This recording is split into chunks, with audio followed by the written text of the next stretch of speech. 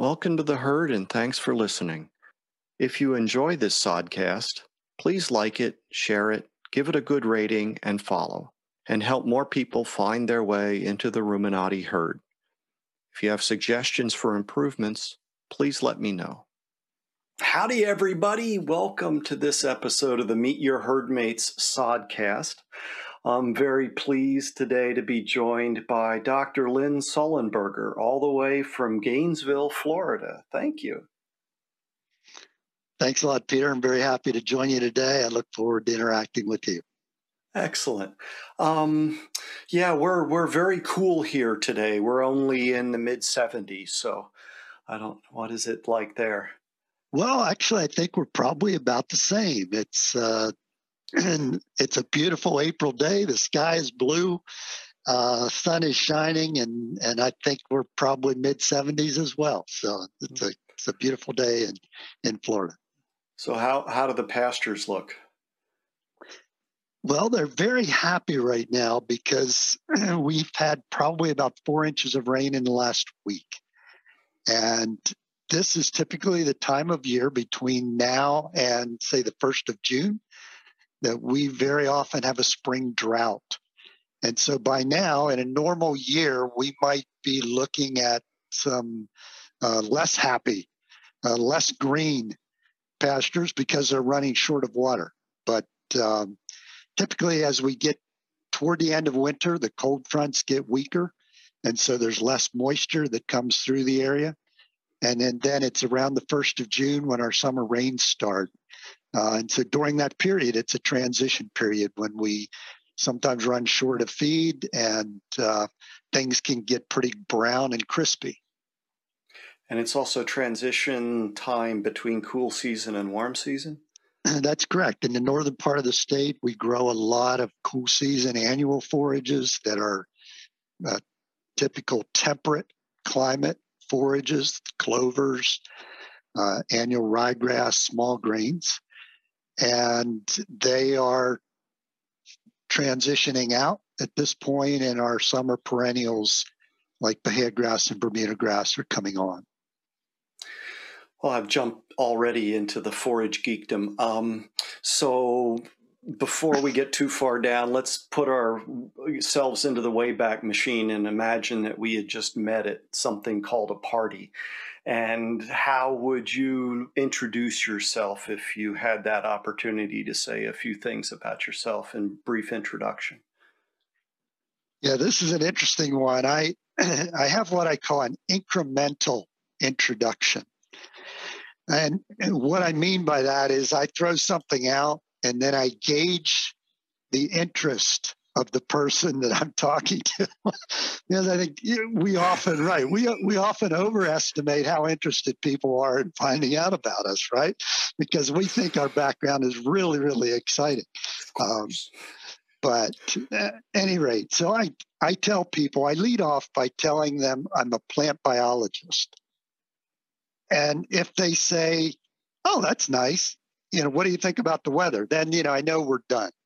But, in many cases, then they'll follow up by saying, well, what do you do with that? And I tell them that I'm a professor at the University of Florida. And if they're still interested, they'll say, well, what does that look like in terms of a job? And so I explained to them that I teach and research.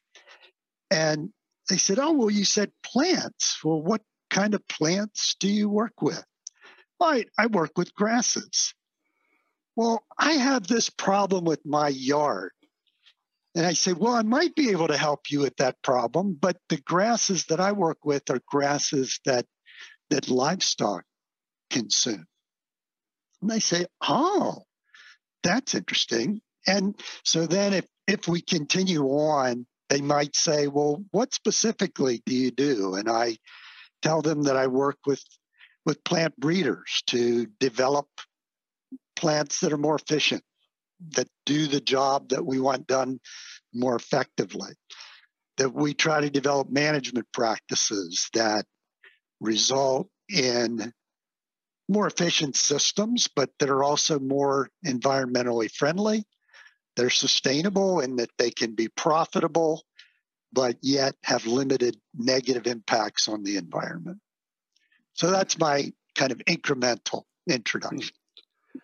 Good. I'll have to remember that. But what's the difference between a yard and a lawn?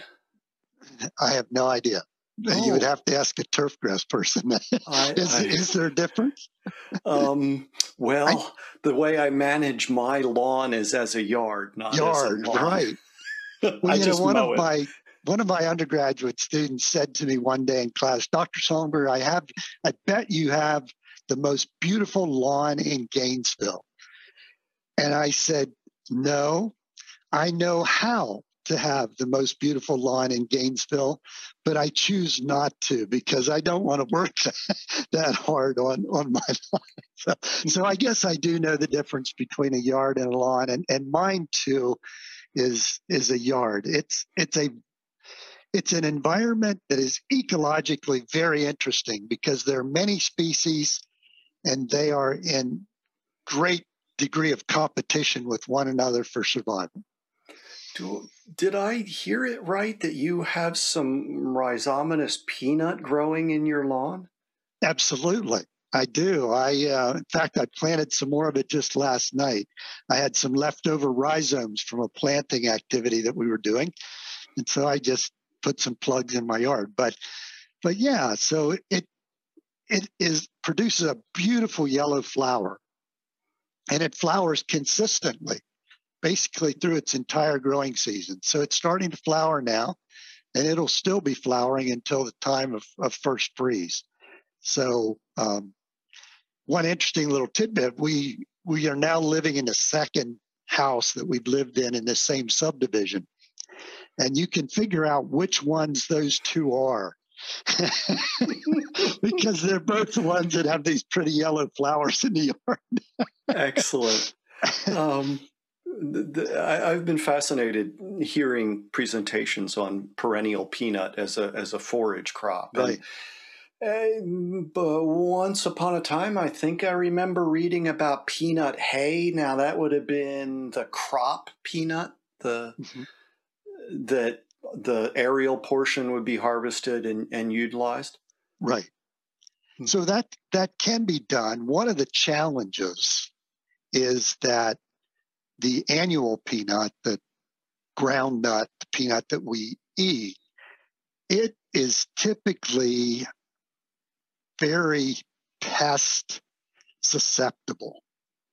And so there are a significant number of fungicides and other pesticides that are used in the production of peanut that are not labeled for application to forages.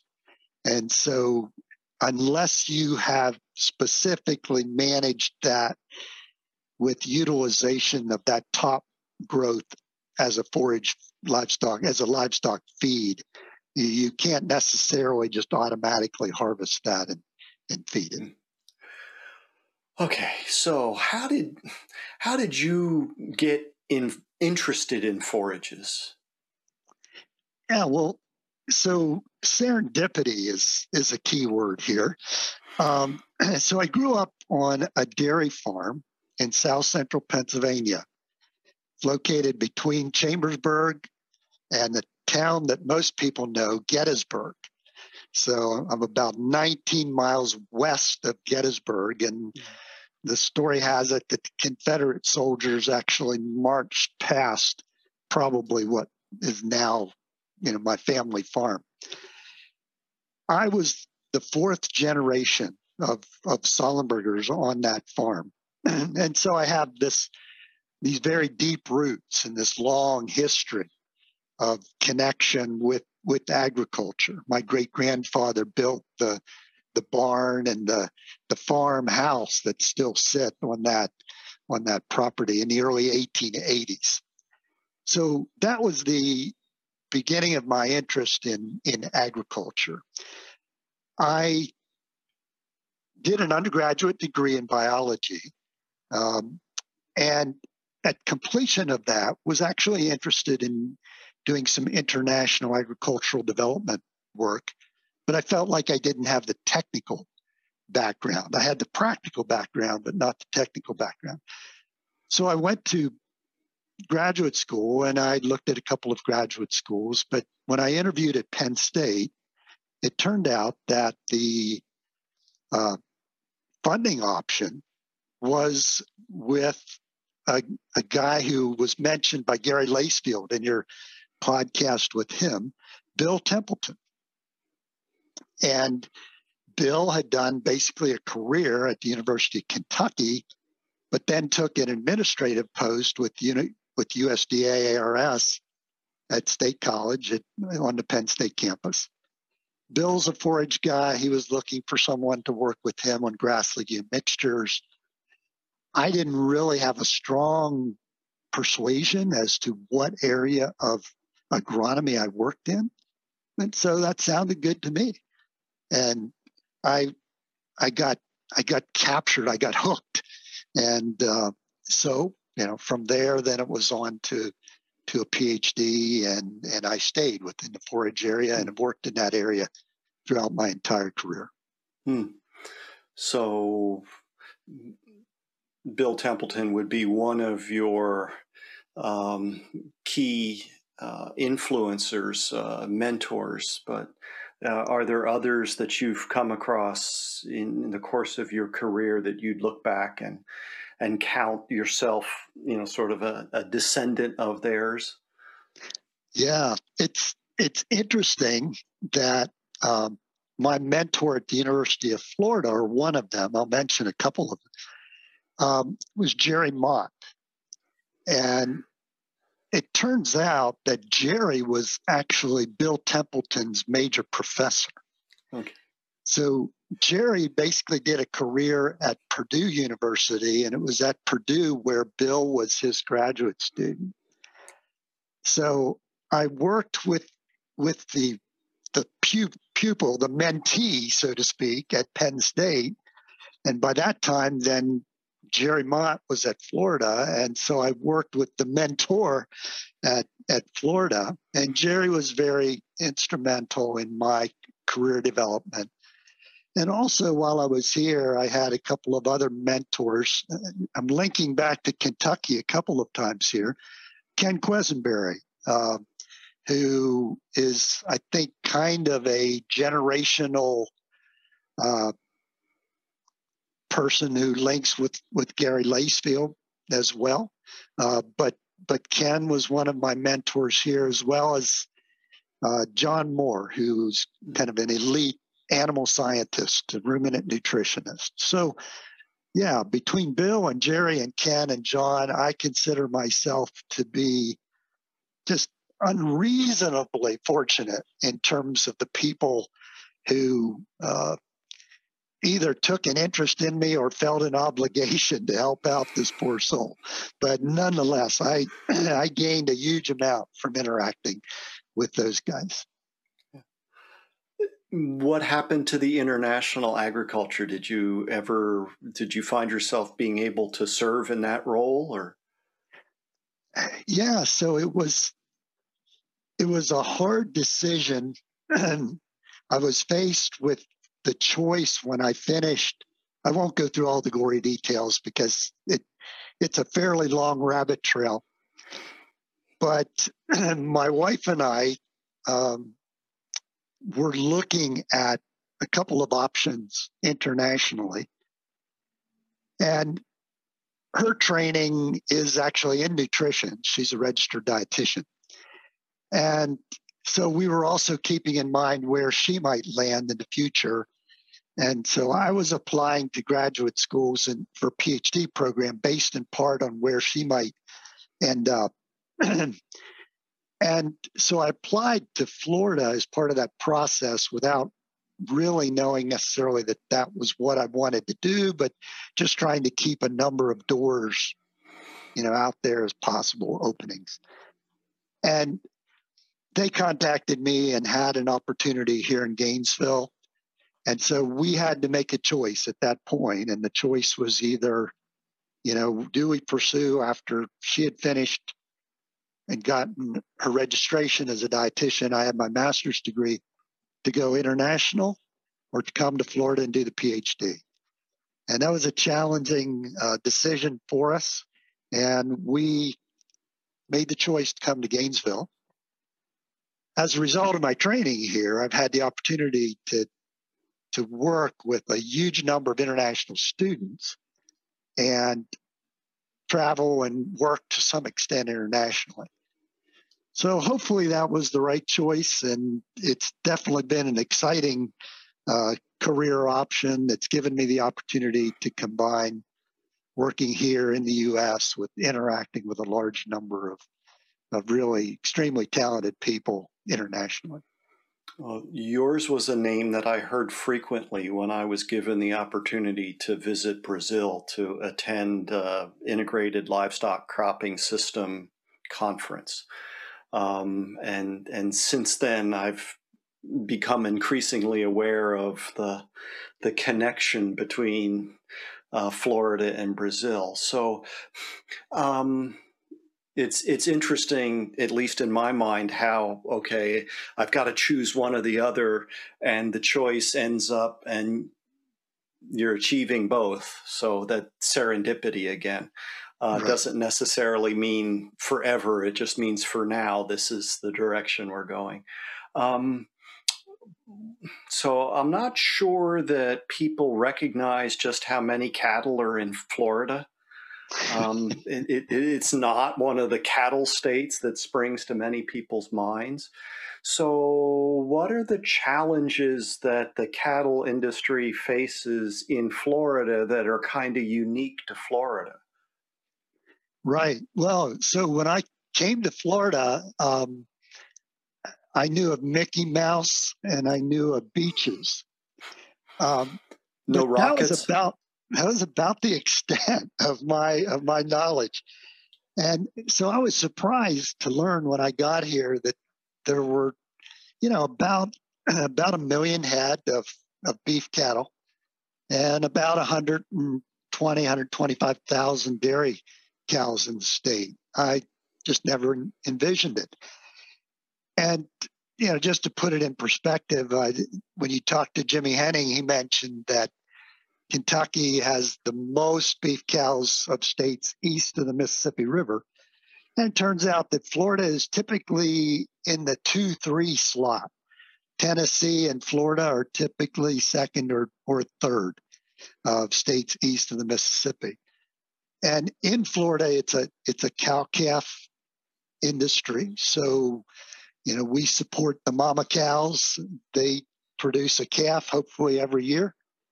And those calves at weaning then typically, go somewhere else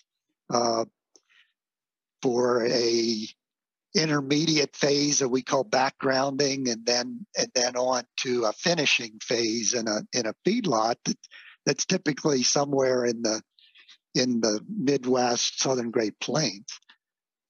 So that's kind of what we're looking at in terms of animals.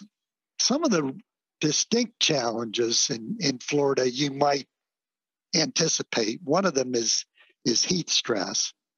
That is particularly critical in the dairy industry. They say that temperature above 78 degrees Fahrenheit and dairy animal begins to experience heat stress. Well, if you think of the number of days a year when we're above 78, it's a big number. So that's clearly a challenge. One of the challenges we face is the type of plants that we grow well. I come from Pennsylvania, alfalfa, corn silage. That was what it was all about for us and on our dairy farm. What we grow well in Florida are warm season perennial grasses. These are grasses that are of subtropical and tropical origin. And unfortunately, linked with that is a physiological and morphological, kind of how they go about their metabolism and also what they look like, characteristics that don't lend themselves to being extremely high in nutrition. So we have limitations in terms of forage quality. It's also a challenging environment to grow plants. In North Florida, we're right at that transition between where cool season, more temperate plants can be grown and where true tropical plants can be grown. So we're in that kind of a subtropical, give and take. And it means that only the most cold tolerant of the subtropical species can grow there.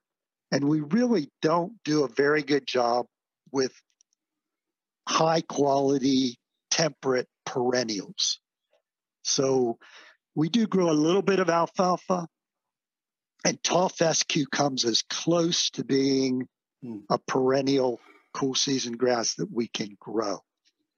So those are some of the key limitations that we deal with. And then I would be remiss if I didn't mention soils. Florida is notorious for sandy soils. So sandy soils do not hold nutrients very well. They are not a very good natural supplier of nutrients. They typically, drainage can be a problem. In some cases, too much. It drains too fast. In other cases, we have this little thing we call a hard pan that's maybe 2 feet below the soil surface. During the summer, when we're getting rain every afternoon, the water fills up between that hard pan and the surface of the soil. And so then we can have poorly drained situations. So there are a lot of challenges to a plant growing in the Florida environment. And conversion of crop or agricultural land into urbanized areas, and the interface between suburbia and agricultural operations. And I'm imagining all that's... Absolutely. Thank you for being a good prompter. I mean, our producers are clearly dealing with how to manage livestock enterprises on the margins of subdivisions and that, kind of suburban rural interface. And some people have a really good appreciation for what that rural component brings to Florida, and other people have a lesser appreciation of the value of that component of the system. So yes, our producers are very much scrutinized. We have large amounts of surface water. We also have an aquifer. And so nutrient management from a perspective of, everybody has heard of algal blooms. In the Florida context, we also have potential for nitrate issues in groundwater. So, nutrient management programs and care in terms of how we apply and manage nutrients is really a key issue. Well, that would be a good segue into one particular program that I saw reference to, where you were looking at management of phosphorus nutrition for grass, and came to the understanding that using the standard test, which had been developed over years of calibrating applications, soil test values, and crop yield, wasn't sufficient. Yeah, so there's a little bit of a story there. I'll give you a little bit of the backstory. I mentioned the soils where there's a hard pan. And it turns out that hard pan is at a depth where forage plant roots can reach it, but it is well below the portion of the soil that we sample. So typically when we take a soil sample, we're sampling what we sometimes refer to as the plow layer, but the top 6 to 8 inches. Typically that hard pan is a couple of feet down. So what is the relevance of that? Well, it turns out that the chemistry of that hard pan, which I won't go into, but it tends to capture phosphorus and hold it. And so when we take a soil sample, we can get a soil sample in the surface soil that says basically we have almost no available phosphorus, as close to zero as you can get, basically.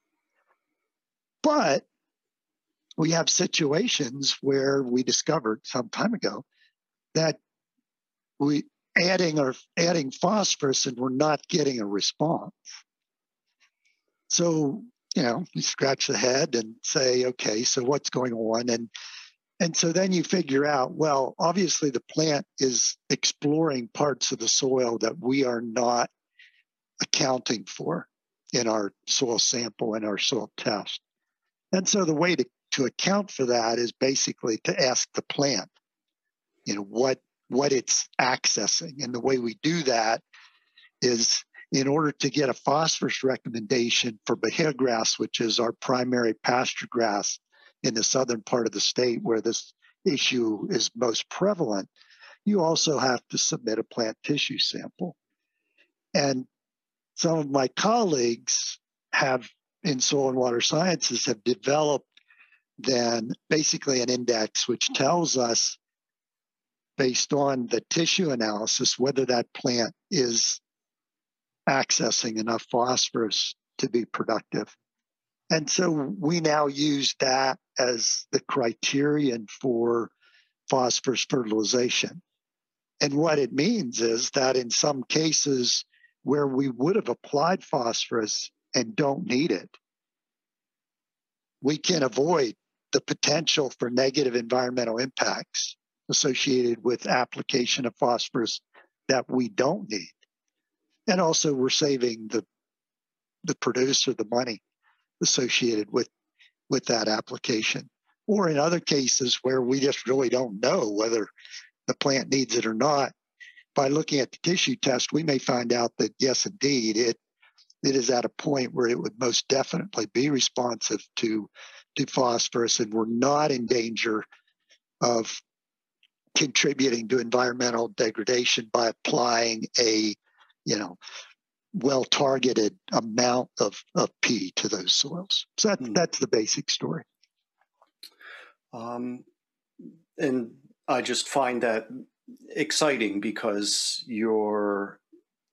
as you said, you're asking the plant. The plant is doing all this integration of factors and accessing whatever it can, and then you can sample that and say, based on the research, is that sufficient? Or and as you say, avoid the potential impact as well as the expense. Those are the win-wins that we keep looking for. And some of the systems work that I'm beginning to get familiar with, where they talk about fertilizing the forage in the forage cropping system. And then when they go into the crop, they don't have to put the fertilizer on the crop because it's been cycling through the animal and the forage. Mm-hmm. And now you've got more food produced from the same amount of land with the same or less inputs, and whatever benefit the grass produces in the soil. You, in one presentation, you talked about, and I wish you had it was on biofuels. And I wish that the graphics had been shown, because you were talking about a Bahia grass, I think. Maybe it was another species growing in a pot that would normally grow a tree. And you had then shown the root mass that grass plant had produced. And I think you said somewhere that the rhizomatous peanut, whatever its annual, hay yield would be, that amount of dry matter exists in the soil as root material. So am I having those right? Right. So your recollection of that information is is spot on. One of the things with Bahia grass that we were interested in was looking at the effects of some different treatments on how it allocated biomass above and below ground, and using the tree pots allowed us to see that. But kind of inadvertently, it gave me this beautiful demonstration for a number of benefits that forage plants bring to the system. That massive root system does an amazing job of holding soil in place. So when we think about erosion that can occur in many agricultural systems, with a perennial grass, that potential for erosion is markedly reduced because of the degree to which the soil is penetrated and effectively held together by that massive biomass underground. Another component of that is that one of the major ways, well, I should preface this by saying that one of the ways that forages contribute tremendously to our overall environment is by reducing the amount of CO2 in the atmosphere. And the way they do that is they take up CO2 as part of photosynthesis, and in this case, they store that carbon in their root system. That root system is perfectly placed then to enhance soil organic matter, soil carbon. And so the fact that these forage plants store so much biomass below ground means that they're storing huge amounts of carbon below ground, which means that they're taking it out of the atmosphere. And so that's a significant contribution.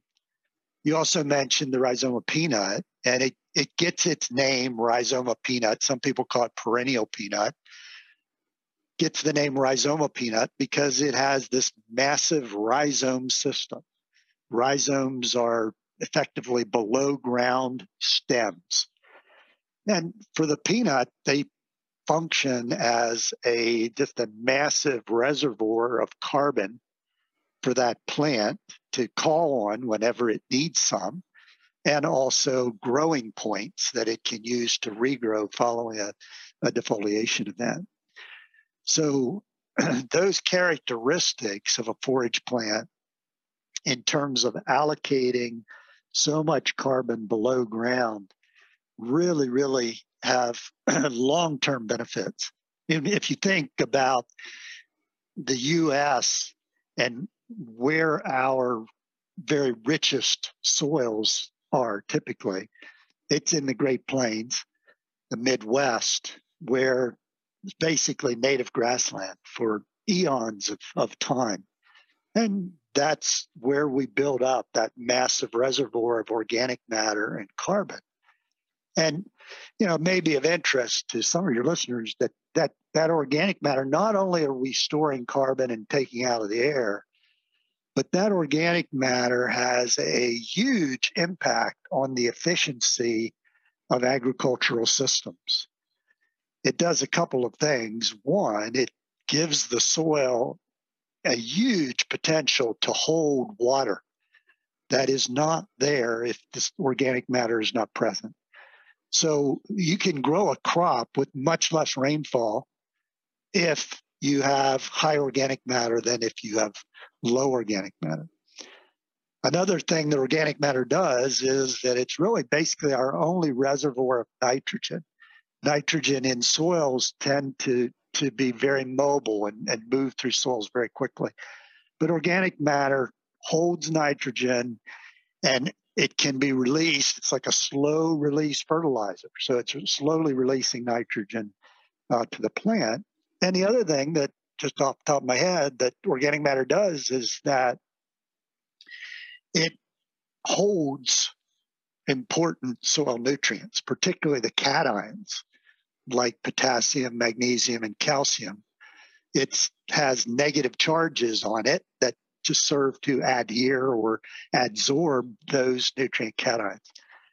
So one of the really striking benefits below ground of forage plants is, as you indicated, that massive accumulation of biomass, which holds soil in place increases water holding potential, increases nutrient holding potential, increases the ability of nutrient supply.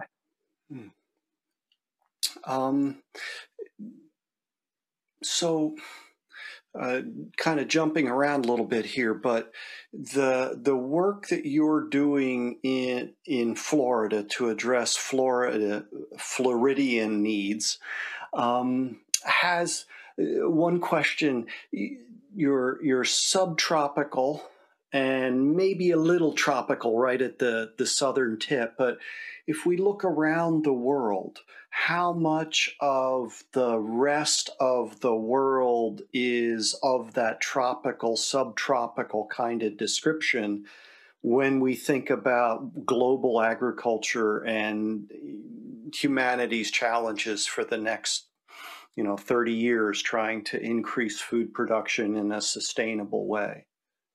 Right. So clearly, I mean, there's a reason why over time we've had a very significant presence of international students who come to the University of Florida for graduate work. The quality of the program is hopefully one of those. But also there is some environmental similarities and components there. It may be of interest that most of the species that we use in Florida come from typically either Africa, and particularly southern part of Africa is an important source at latitudes that are not all that different south of the equator than ours. We are north, and also from South America. So there's a lot of sharing of species and compatibility of material in some very important genera where technology is swapped back and forth. Some of that material has been collected and introduced here. Improved genetic material has been developed and distributed elsewhere. So there's significant opportunity for sharing of germplasm and also things that we've learned about management. One thing I would mention that I learned over time, though, is that every environment, and this is maybe one of the really interesting things about working in forage livestock systems, every environment is influenced by a multitude of factors. And some of those factors are biotic, the plants that grow there. Some are abiotic, the soils that are there. But there are a lot of cultural issues. There are a lot of marketing kinds of issues, just overall economic issues. And so when I think about an international context and applying what we do here to other contexts, I've learned over time, in some cases the hard way, to do that with a whole lot of humility. And in fact, I think maybe some of the best ways that we have contributed is by training people who have learned the conceptual framework here and then go and work within an area where they understand all those other pieces and apply the conceptual framework there. I've been somewhat, humbled by going to places like, you say, Brazil, where I'm expected to be the expert, but there are people in the room who know 10 times more than I do about what's most appropriate technology and management for that particular environment. So, I try to avoid that ugly American sort of syndrome where we assume we know things that, in fact, we really have no idea about what's going on. Yeah, it's a little bit more complicated than taking your Forages 300 book and adding the, Animal Science 201 book and wrap them up and ship them off and say, there, that's sorted. Lots and lots of issues, although, again, the principles can be useful as we think about how to, move forward? How do we produce the high quality food that humanity needs to flourish, but in a way that at least protects, if not arguably enhances, the environment in which it takes place? You were mentioning before the role that organic matter plays, and in nutrient management, we touched on the phosphorus. But one of the challenges for Florida, and there's another question, sorry. Do the flowers of rhizoma peanut behave the same way as flow runner peanuts do? Is that? So, right. So the perennial peanut does peg, Okay. and it does produce seed underground when it produces seed, but that it is vegetatively propagated. We plant it using those rhizomes. That was one thing that was just totally blew my mind when I moved to Florida, was that you plant a whole pasture using either stems, above ground stems, or below ground stems. I just couldn't fathom that coming from Pennsylvania, where everything we planted came from seed, except my mother's African violets. But yes, it does produce seed underground. It produces very few of them, and so it really depends on vegetative propagation. Let me just throw in one other thing. You mentioned flowers of rhizoma peanut, and one of the things that we're thinking about now. One of my colleagues, Jose Dubé, and he works up in Mariana in North Florida on the Panhandle. In his group, they're very interested in this whole category that we call ecosystem services. Mm-hmm. And one of the things that he's looking at relative to this integration of multiple species within a pasture context, and particularly flowering legumes, is the whole idea of pollinator habitat. Because I'm sure you are familiar, and probably most of your audience is, but we have some significant issues with the decline of population of pollinators, and there's a whole bunch of backstories there. But one of the things that we can do within a forage context, and Dr. Dubé and his students have looked at this, is by integrating cool season forages like some of the clovers and a warm season forage like rhizoma peanut. There is a very excellent response in terms of pollinator populations that can be associated with integrating some additional non-traditional species, perhaps, into the forage system. So the peanut's not a C4, is it? It's a C3? That's correct. It is a C3 plant. So it is one of it. As I talk to my undergraduates, I tell them, just think all legumes.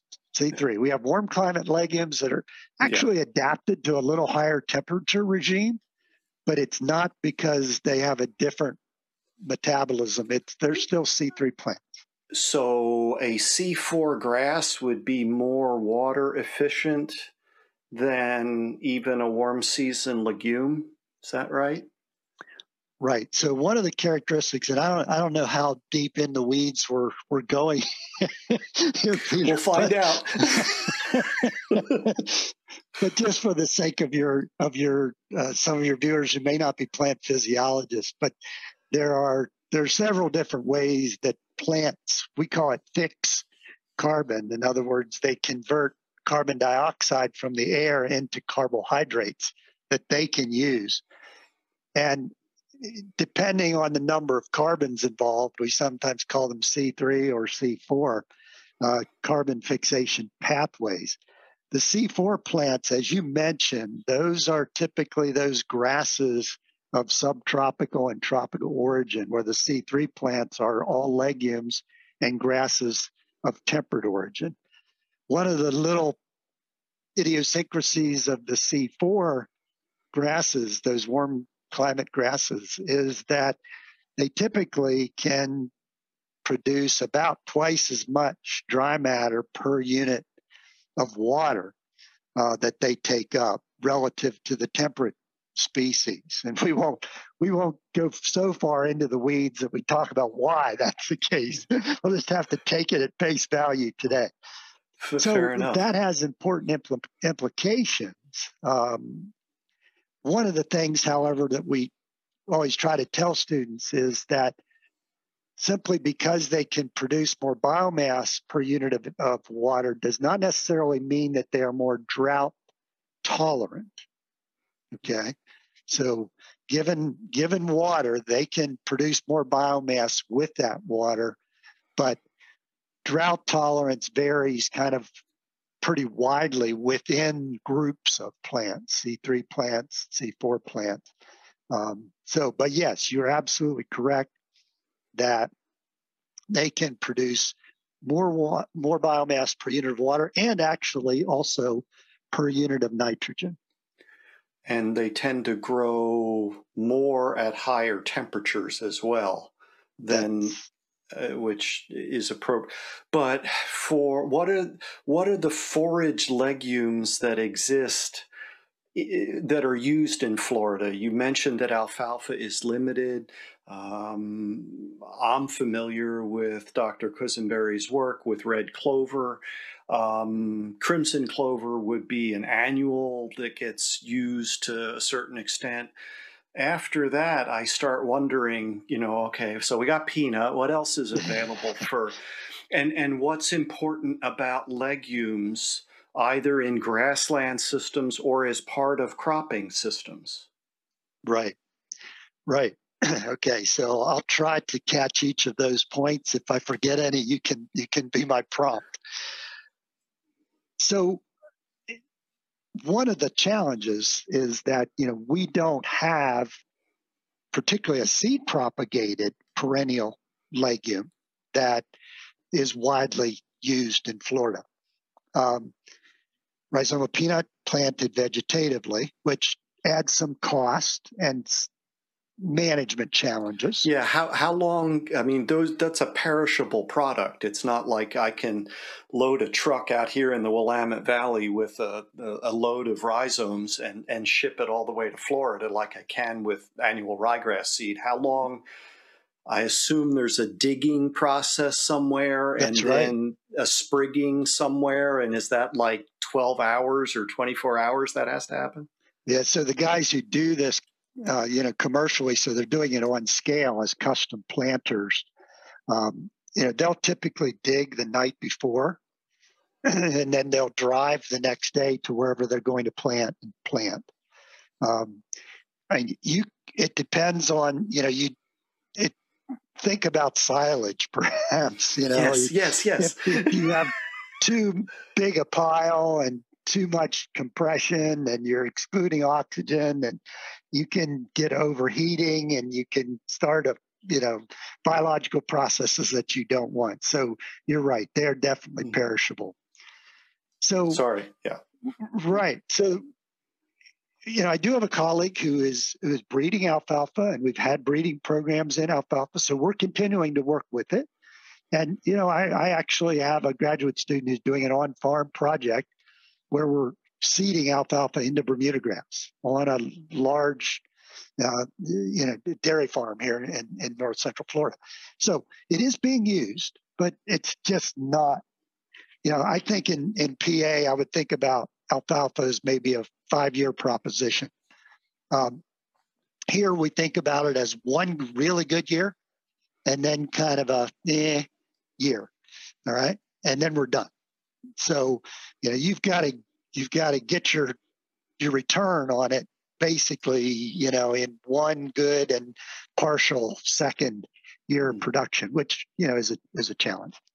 So we have, as you mentioned, cool season legumes, the clovers, crimson, red, arrowleaf, white, ball are all used to some extent. Crimson would be the most widely planted in North Florida. Red and white are also pretty widely used. We do have a group of legumes, warm season legumes. They're mostly annuals. And they're mostly used in South Florida for those poorly drained soil environments. I'll just mention them briefly. There's Ashenominy. There is Phasibine. There's one called Carpendesmodium. But, they're annuals, and they present challenges in terms of getting them back year after year. So for producers, it's a struggle to convince them that they're worth the effort, because it's a management challenge, and we can tell them how to do it. But, it's like, okay, well, would you like to run a marathon? I can tell you how to train for one. Well, maybe not. Yeah. Maybe not. I'm not quite that interested. So, yeah. Yeah. So the contributions that legumes make in forage livestock systems, as well as then when we start thinking about integrated livestock cropping systems. Right. So one thing we've done with Rhizoma peanut is that, and one of my students and I worked on developing kind of the technology, and then Dr. Dubé has taken it and got some on-farm work done and larger scale work done with grazing experiments, where he is planting the peanut in strips in the hair grass. And we're planting it in strips because, one, we have peanut stands that are 60 years old. It lives a very long time. It is very persistent under grazing, and it can spread in warm season perennial grasses. So if you plant in strips, you can plant 30 or 50% of the area, and then over time it will gradually spread to include the entire pasture. So what's the benefit we get from that? Well, legumes fix atmospheric N, so they are higher in protein. They also contribute protein to the associated grass. So it is typically going to be higher in protein than it would be if it was growing alone without nitrogen. Go ahead. Now, when I was in school, we thought of the nitrogen having to cycle through the animal and be redeposited as urine primarily, dung to a less degree. But I think I saw some information in one of the legume seminars that's been going on here, the last 2 weeks. Right. Where people built special little tubes where the soil was connected, and you actually saw transfer between legume and grass, which is fascinating. That, as you say, it feeds the grass maybe primarily through the animal, but maybe not exclusively. Yeah, so there are a number of pathways. The most I tell my students that legumes are, at least early in stand life, if you think about a temperate legume like an alfalfa or something, I think the literature would say that they're somewhat like a child.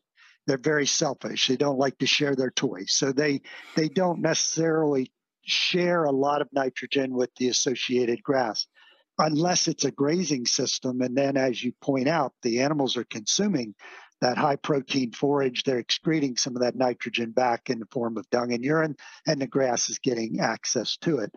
Also, nitrogen becomes available to the associated grass whenever plants die or after significant defoliation events, because legumes tend to slough off either some root or nodules, which then make nitrogen available to the associated grass.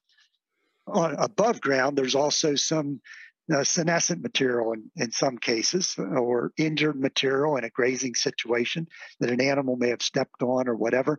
And as that material breaks down, it's also releasing nitrogen to be made available to the associated grass. So there are a number of pathways. The most immediate impact is in a grazing situation through dung and urine. So then one of the challenges in a forage livestock system where we are also then integrating crops into that system is, can we then capitalize on that nitrogen in the cropping phase if the crop is a grass, for example. And I mean, if you go back in terms of U.S. agriculture, really prior to World War II, we were mainly using legumes as a source of nitrogen for subsequent grass crops before the common advent of relatively cheap nitrogen fertilizer. So this is old technology, really. And in the early 1900s in Florida, we were growing things like sweet clover as what we call a green manure crop. And it was basically grown not for animal consumption, but to feed the crop that followed. And, one of the challenges associated with that, and I don't want to, kind of oversell and may present this as a panacea, because one of the challenges we do have is that legume nitrogen tends to be pretty rapidly released and broken down. And so we have to think about timing of when that nitrogen is released relative to when the subsequent crop actually can use it. But clearly, an important mechanism for integrating nitrogen into the system while minimizing the amount of nitrogen fertilizer we apply is by using legumes. I remember seeing some plots of corn grown in strip-tilled white clover stands. So there's lots of applications, as you said. I think Dr. Tucker at Tifton just gave me the line about sometimes it's not so much about research as search. You go into the literature and find things and then Absolutely. see if their time has come. I think about the people, Dr. Mott and others, what could have been done if they had had high tensile, low impedance fencing technology as available as we do, and Right. temporary fencing and those sorts of tools that are now available to manage grass and livestock. So if somebody, having listened to our conversation, got really excited about forages, about tropical, subtropical agriculture, what sorts of sources would you recommend for people to learn more? Yeah, well, so here at the University of Florida, we have a system called EDIS. It's an acronym, EDIS. And so you can do what I do often is just Google UF EDIS, and you'll come up, it'll be the first thing that pops up in that Google search. And then there are a couple of little subheadings there, and you can click agriculture. You click agriculture, and then you go to the website, and there's a search function. And so if you're interested in any forage particularly, you can search it by name. And then publications that are in that system will come up. If you're interested in particular themes, grazing management, forage legumes, those kind of nutrient cycling, you can search themes, and likewise the list of publications that relate to that will come up. So that's a very easy way to get a significant amount of information. And in case you're wondering whether that information is relatively current, we are required, whoever the lead author is on those publications, is required to update those publications at least every 3 years. So they have been read and updated by the lead author at least every third year. So that information is intended to be relatively current. Some of my colleagues, reflecting their greater social media savvy than this gray-haired dinosaur, do an excellent job in terms of communicating their research and some of the things through YouTube videos and Facebook platforms. So particularly Jose Dubé, he's from Brazil, so it's pronounced Jose, but if you speak Spanish instead of Portuguese, it's Jose. But Jose Dubé, he has a lot of stuff that he posts on Facebook, which is great. So, track him down and friend him, and you'll get very regular updates on things that he's doing. And then also one of my colleagues, Marcelo Valao, does a lot of video work with his extension program. And so he posts some really cool videos of ongoing current research that we're involved in. So those are just some of the ways that you can link. And I'm always happy to receive emails and engage in whatever kind of conversation anybody's interested in engaging in. Well, thank you very much for your time. We were speaking before we started the episode that this is kind of a busy wrap-up period in the teaching year, so I appreciate you taking the time. One of my waking nightmares was finding myself in a pickup truck with Gary Lacefield and Don Ball as we were driving through Alabama and Mississippi for several days, and I felt like a graduate student who hadn't studied for his. So I will, with trepidation, open myself up to any questions you might have for me before we wrap up this episode. Well, the only one you were missing there was Carl Hovland, right? Oh, yeah. Yeah. Carl is why I'm not a nozzle head. I think I heard that was that in your podcast with Jimmy Henning, or was I? Yeah, I probably heard you mention that.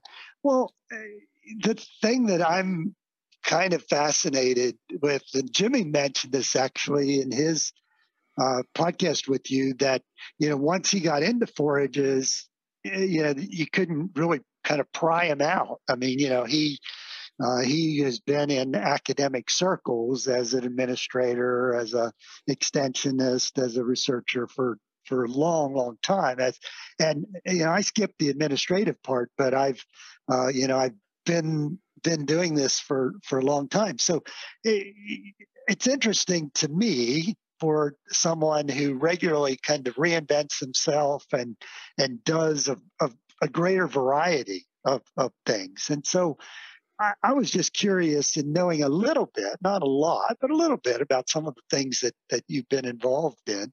Is apart from maybe your day job, but what do you see kind of as your role as a communicator within the context of speaking, maybe on behalf of someone like me who doesn't do maybe a very good job of communicating my science? But what do you see as your role in kind of maybe bridging that gap between the general public and the scientists, since you kind of have maybe one foot in each side? Well, first of all, I've watched your in-service training videos, and you do fine. But I think a certain amount of my career track is not necessarily fully considered, if you understand what I'm saying. I mean, there were decisions that got made for a number of reasons, but I'm very grateful for all of it. I find myself where I am and realize I've been given all this training and all this experience. And I think one of the things that's inherent with us in forage livestock systems is we're not specialists. We have to be broad in our outlook. And so my interest in the human health is an extension of that, in part by personal experience, but also because I see the need to answer questions from these researchers and clinicians I've been introduced to, who are, they're dealing with issues, and then people raise issues, and I'm saying, but wait a minute, we know that from the forage agriculture side. So let me give that information to you. And then, the information that these people have is very much applicable to rural America, and especially the southeastern U.S. The chronic disease burdens among people living throughout the southeast, but especially rural populations. So I see it in a way as paying back what I was given by institutions like the University of Georgia and the University of Kentucky, and um, I also see a need for more people to be aware of the history that you laid out with your professor, and then that's cool that it ended up being your grand, yet at the same time current mentor. Because a lot of people don't know that we've gone from this era where, like you said, before World War II, there was a lot of interest in forage agriculture because it was part of the farming system. We were diversified farms. We were needing the legumes as rotational crops, and then we went through this period where we got more specialized and things got separated. We had cheap fertilizer, et cetera, et cetera, et cetera. And so a lot of that information and a lot of those research teams have not been maintained. And so I can think of a lot of institutions that once had very strong forage programs that are virtually non-existent today. And so I advocate for what I call the ruminant revolution. Just like we needed a green revolution in the 60s, we need a ruminant revolution today in order to achieve these same goals that are ahead of us today. So for me, it's an opportunity, it's a need, and it kind of feels like serendipity again brought me to where I am. And I really am excited about both those topics. Both those sides, I think, have tremendous hope and potential, and we need to make more people aware of them. Yeah, no, that's interesting, and it does provide, in some ways, an opportunity to extend well beyond our traditional audience who are interested in forages because they're managing forages, but also then make connections to broader human health issues which affect all of us. Well, if we're going to think about ecosystem services, and I heard somebody recently, and I think it was Dr. Place, made this point that if you want the lowest emission crop, it's sugarcane. If especially if you're talking about yield, right, of caloric yield. Could we argue about its downstream impacts and weighing those in the equation? And or conversely, every food producing activity we engage in has an environmental impact. If we look at the ruminant livestock enterprises, then we've got ecosystem services to add into that because they're very different than commodity production. Plus, if I'm right, which is always a useful phrase to keep in mind, if I'm right, then these products actually have been unfairly tainted as health risks and may in fact be key to avoiding the metabolic diseases. And certainly we know from some of your colleagues that these are absolutely essential to avoid the micronutrient deficiencies that are a problem for so many people in other parts of the world. So how do we weigh that appropriately once we remove this, I would say, unfair accusation of being the cause of chronic disease?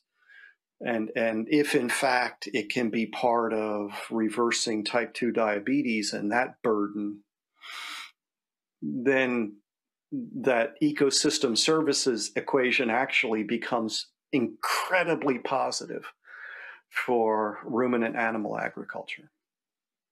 Yeah.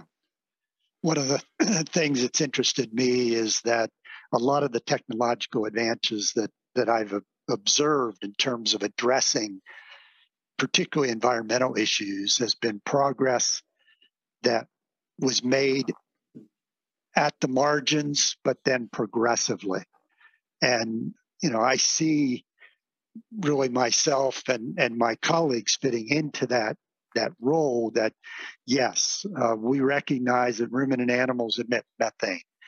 We also recognize that automobiles have a negative impact on the environment. We're not going to discard either one of those, but what we are going to do is work as hard as we can and as quickly as we can to mitigate those challenges and to come up with technologies that address some of those critical issues. So I think that's really an important challenge for us to keep making those what seemingly are small gains, but as they continue to accrue, have huge impacts over time. Well, and also to accurately quantify these things, which too frequently the conversation seems to be well ahead of the data. And Right. and then there's a certain amount of catch up. But I was just looking at numbers, and I may be a little off, but I think Brazil has like 2.5 times the number of cattle as the United States, but they produce 75% of the beef that we produce. So when we talk about reducing impact, clearly issues of productivity and efficiency play a huge part in there. And speaking with a gentleman from Southern Africa, and I think we're somewhere around 12 kg CO2 equivalent per kilogram beef, and they're like 70. Mm-hmm. So these issues, as you say, may be marginal, but could reflect significant improvement in the livelihoods of those people, as well as animal welfare, as well as the environmental footprint. So I encourage everybody to look at forages as a possible career. And it sometimes is a little disconcerting when I look at audiences of undergraduates and go, oh, 2050 is still your professional career, isn't it? Right. And I think I heard you make some comment about, well, maybe I will make predictions because I won't be around by then. But that could lead us into a whole nother conversation. Dr. Sollenberger, thank you so much for the time and for this information. And I look forward to the next time. I look forward to visiting Gainesville sometime. Let us know when you're coming. We'll be happy to host you and show you around. Thank you very much. It's been a pleasure. Likewise.